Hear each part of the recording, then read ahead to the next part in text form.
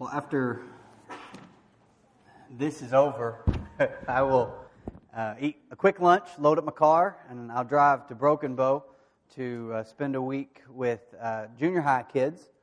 And I do this because I'm just demented. It's a bad idea all around. I mean, it sounds like a bad, and a lot of you are coming with me, and you're making a huge mistake.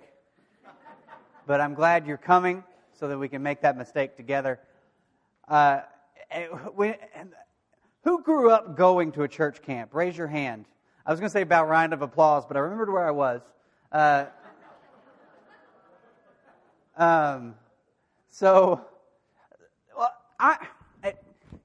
camp, you just changed who you were.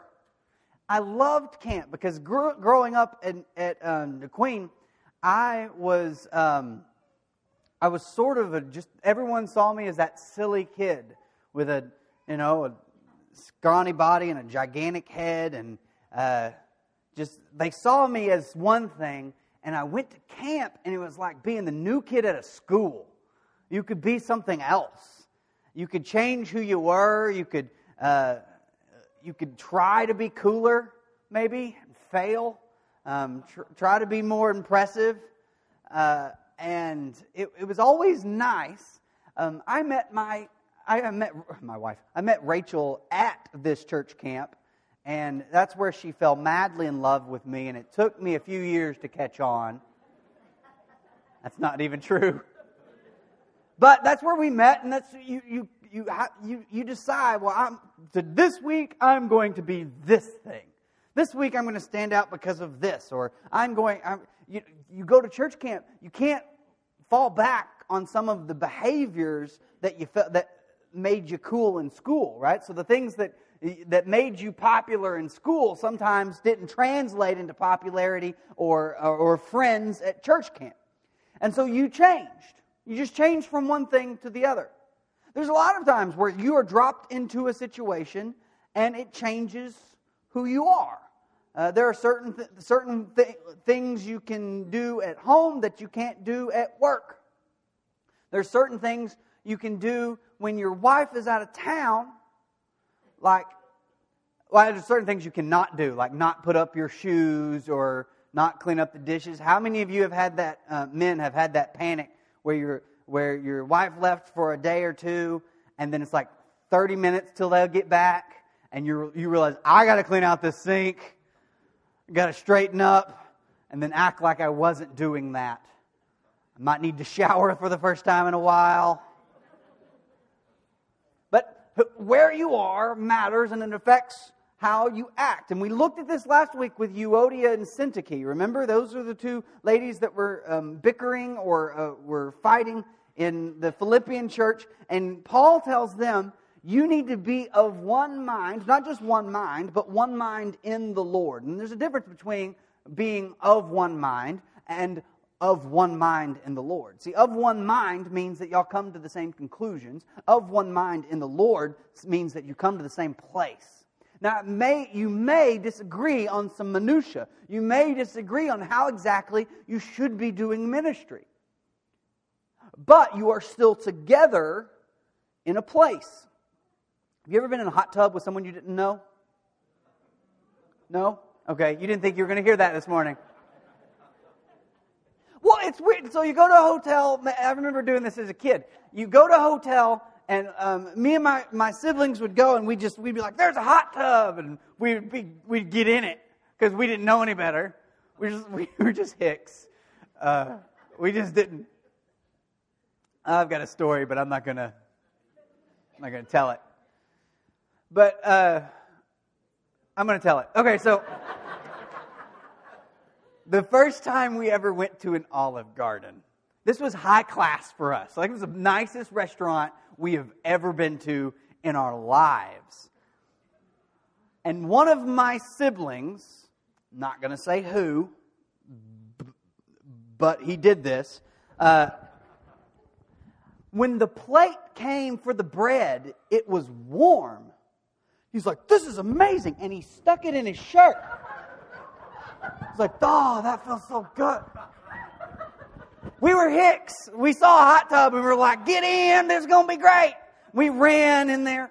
We got in the hot... Anyway, so we were in the hot tub at this hotel, and this older gentleman comes and gets in with us. And you're just kind of like, well, what are you doing here? Now, sometimes we treat church like a hotel hot tub. Like, we found it, we think it's cool, and then people that we're kind of uncomfortable with show up, and we're like, well, this was ours first. We were here first. We should be enjoying this without you. And we draw these lines and we say, well, we're in and you're out. And we draw those lines quite arbitrarily, right? We draw them, we'll say, well, it's because of this thing that we do that makes us right. And it often revolves around issues of what happens here. Like so what makes you one type of Christian is how you worship on Sunday morning. And what makes you another type of Christian is that you worship differently than that group does. Or that y'all do things differently, that your preacher wears fancier clothes, or a collar, or heaven help us, a garb. And so we all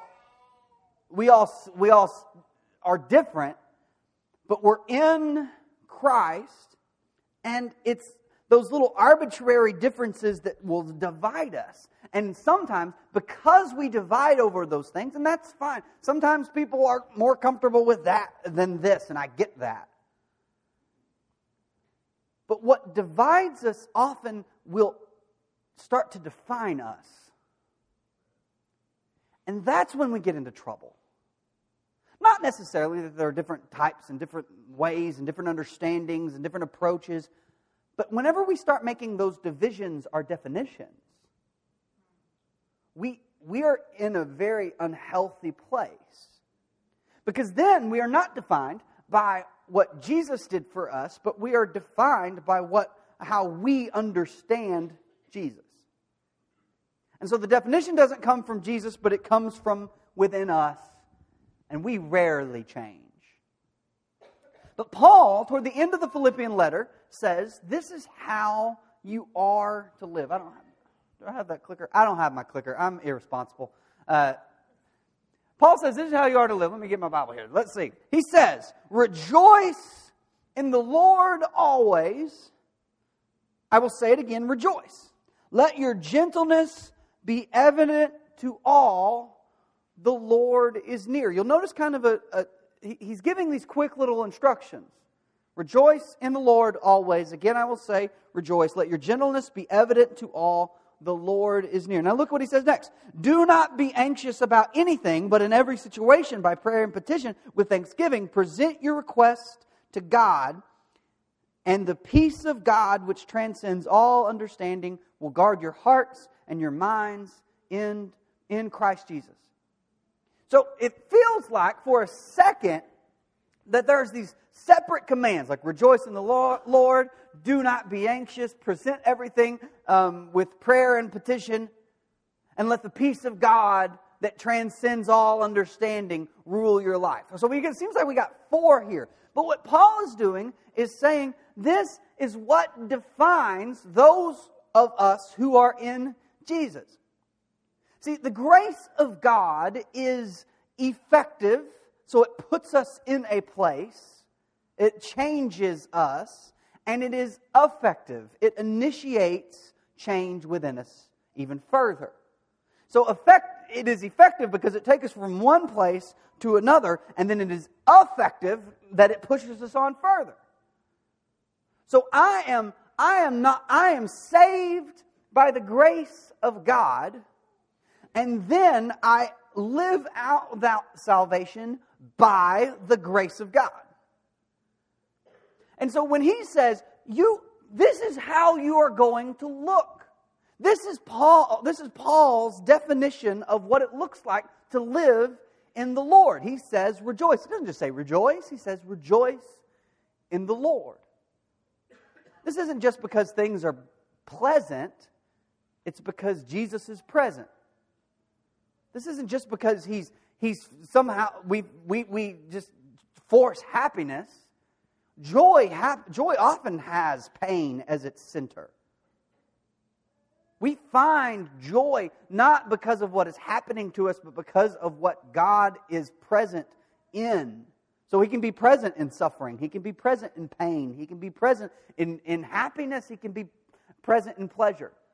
But His presence, our rejoicing, depends on us being in the Lord. Then He says, don't be anxious. Well, why? Well, because it's unbecoming. No, not because it's unbecoming, but because God is present and we can offer everything up to God. I can give things to God, so I don't have to be anxious. See, God is calling us in the name of Jesus, by the grace of God, by His grace, to be changed, to be affected. And whenever we are pushed to be changed, sometimes we'll say, well, I am defined by what divides. No, you are defined by what God produces, what fruit comes out of the Spirit of God living in you. We are defined by joy. We are defined by the lack of anxiety. Now, let me pause here for a second. If you are anxious, if you just can't overcome it, and you are on medication for anxiety, I am not one of those preachers that's going to tell you, well, you just need God. Brain chemicals are tough. I'm not pushing that at all. I'm simply saying that our defining characteristics should be things that are bigger than just how we do the thing we do on Sunday morning. That sort of thing is what spreads the gospel. To be honest, I've never heard anybody whisper about anybody else. He's a great person. Oh, really? Why? He sings without a piano.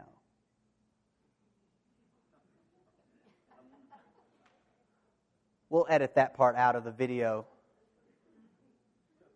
But that's one of our traditions. That's one of the things we do. But that doesn't make us great people.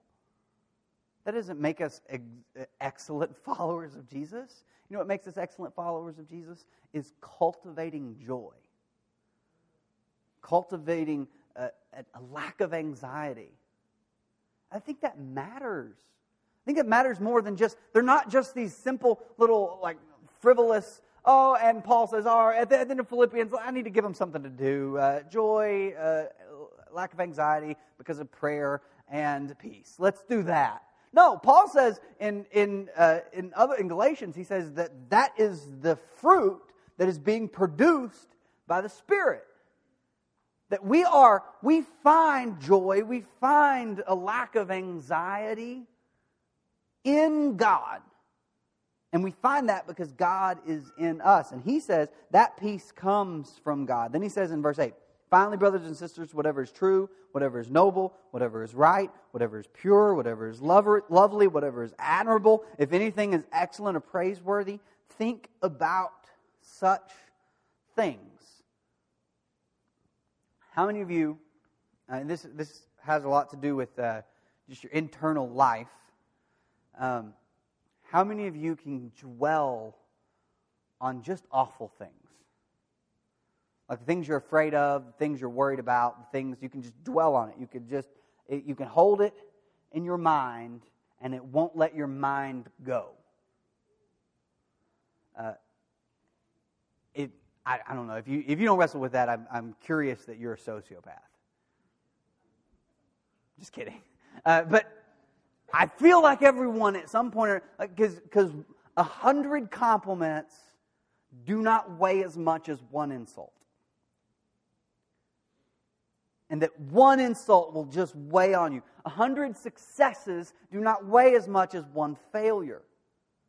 And one failure will tip the scale.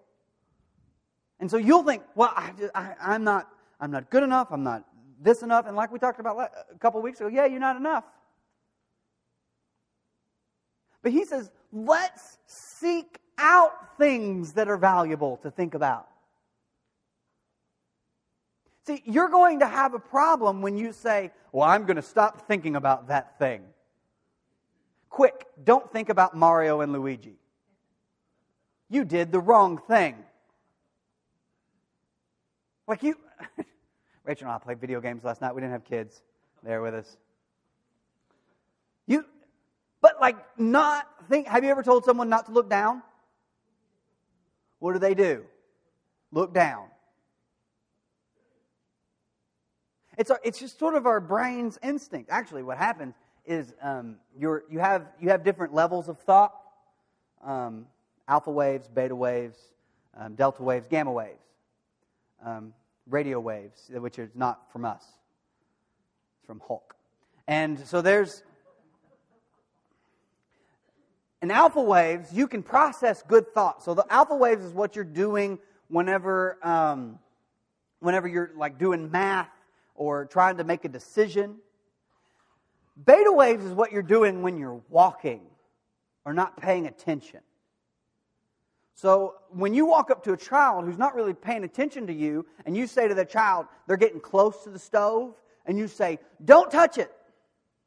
You speak into their beta waves, and in beta waves, you can't hear a negative. So the reason your child reaches for the stove, how many times have you had to tell your child, I just told you not to do that? Well, they heard do that. It's just it's the way the brain works. You all look really bored. I'll move on. But we instinctively, when we say, I don't want to think about something, we'll go right to it. It's just the way our brains work.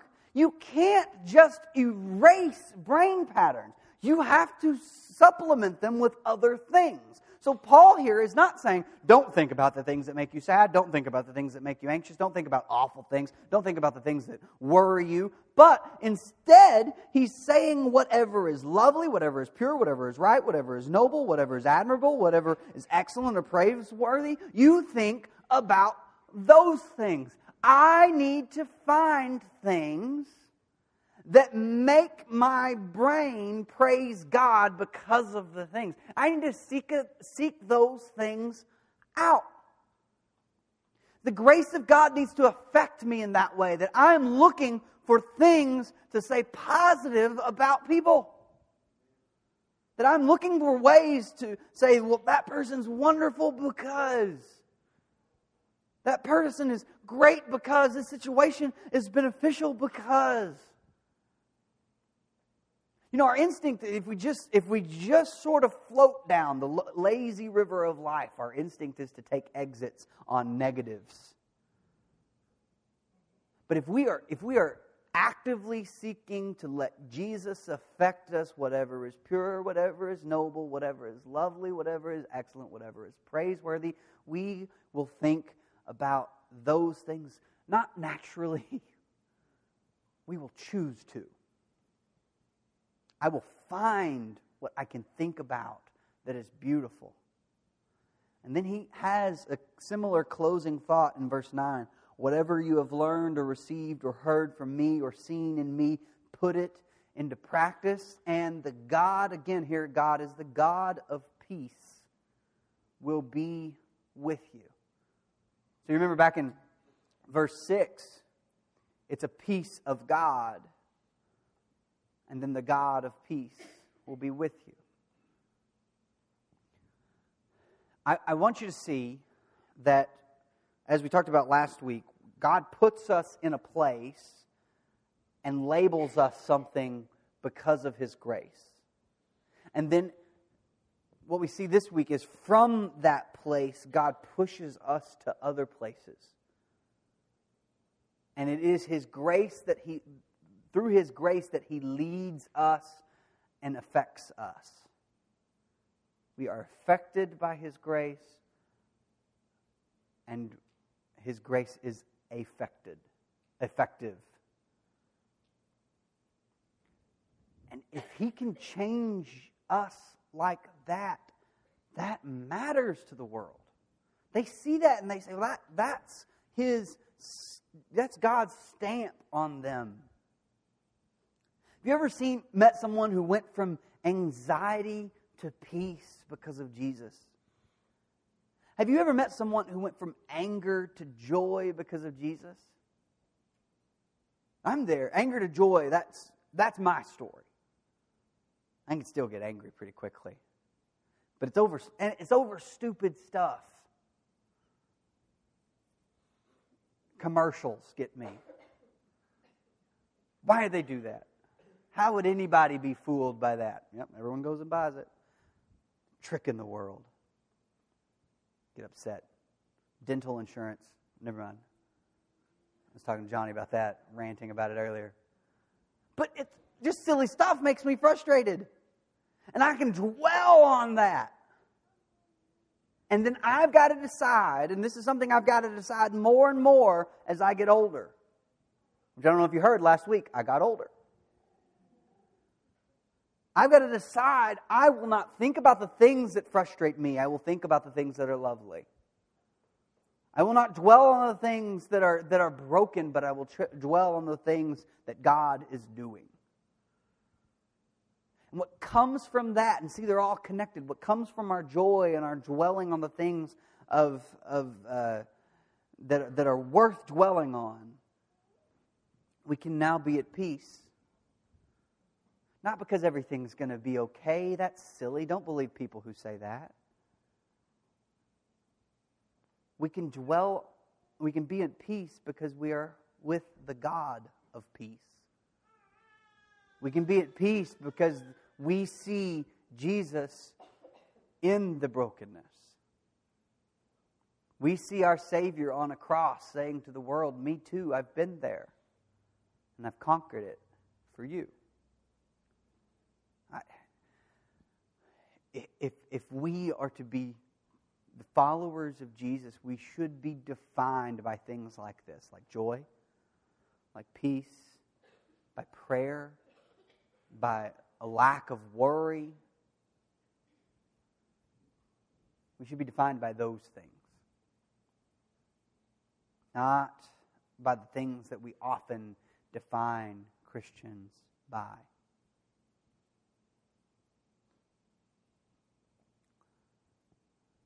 Should we, as followers of Jesus, be seen by the world as defining ourselves by our patterns? Or should we be hoping that the world sees us by the fruit we produce?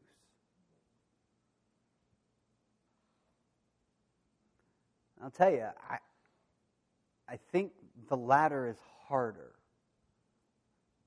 I don't think I'm calling you to some easier skip through the meadow, pick some flowers with Jesus sort of Christianity. And that's often the attack on such sermons like this. He's calling them to love and joy. That's just sort of the easy path. Truth is difficult and hard. No, truth is actually...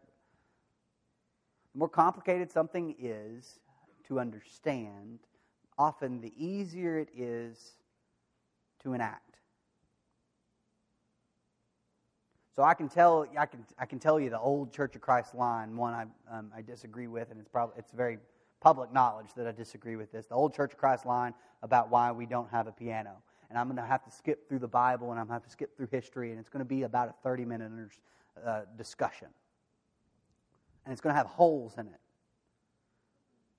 But do you realize how easy it is to not have a piano? You just don't have one. Took no work. You don't do it. Just, there you are. Just wake up. Most people wake up sans piano. Most of us do. We just wake up and there we are. No piano. Actually, people who wake up with a piano are usually unhappy they did. I don't know why. But that's sort of, it's real easy. Love is so easy to explain. Peace in God, so easy to explain. What's peace in God? It's trusting that God can handle the things that you were anxious about before. Now go live that out and see how hard it is. think we often opt for the difficult to comprehend and the easy to enact because it makes us feel smart and we don't really have to do all that much. But I think we should chase after the easy to understand but the difficult to live. And that's things like peace. That's things like prayer. That's things like the lack of worry, and it's things like joy. And it's in those sorts of chases where when we're chasing after those things, what you'll find is that you never get there, but you always get somewhere. So you never get to the place where you've planted firmly and turned around in your journey of Jesus and start pointing out who's failing and who's not doing enough.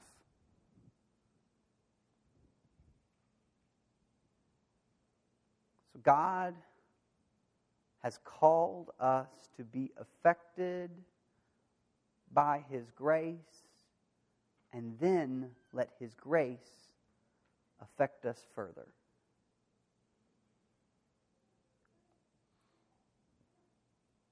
And if you want to be affected by His grace, you've never been effected by His grace. Or maybe you've never let His grace affect you. And today's the day to make that turn. And it's not going to be a decision that immediately changes you, but it's going to be a decision that immediately starts changing you. You don't have to be a certain level of good to come to Jesus. You have to need Jesus to come to Jesus. And once you realize you're not at that certain level of good, man, you'll realize that, man, you need Jesus. And then Jesus starts working at you.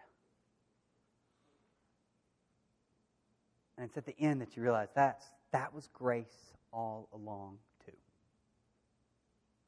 So you need anything this morning, please come forward while we stand and while we sing.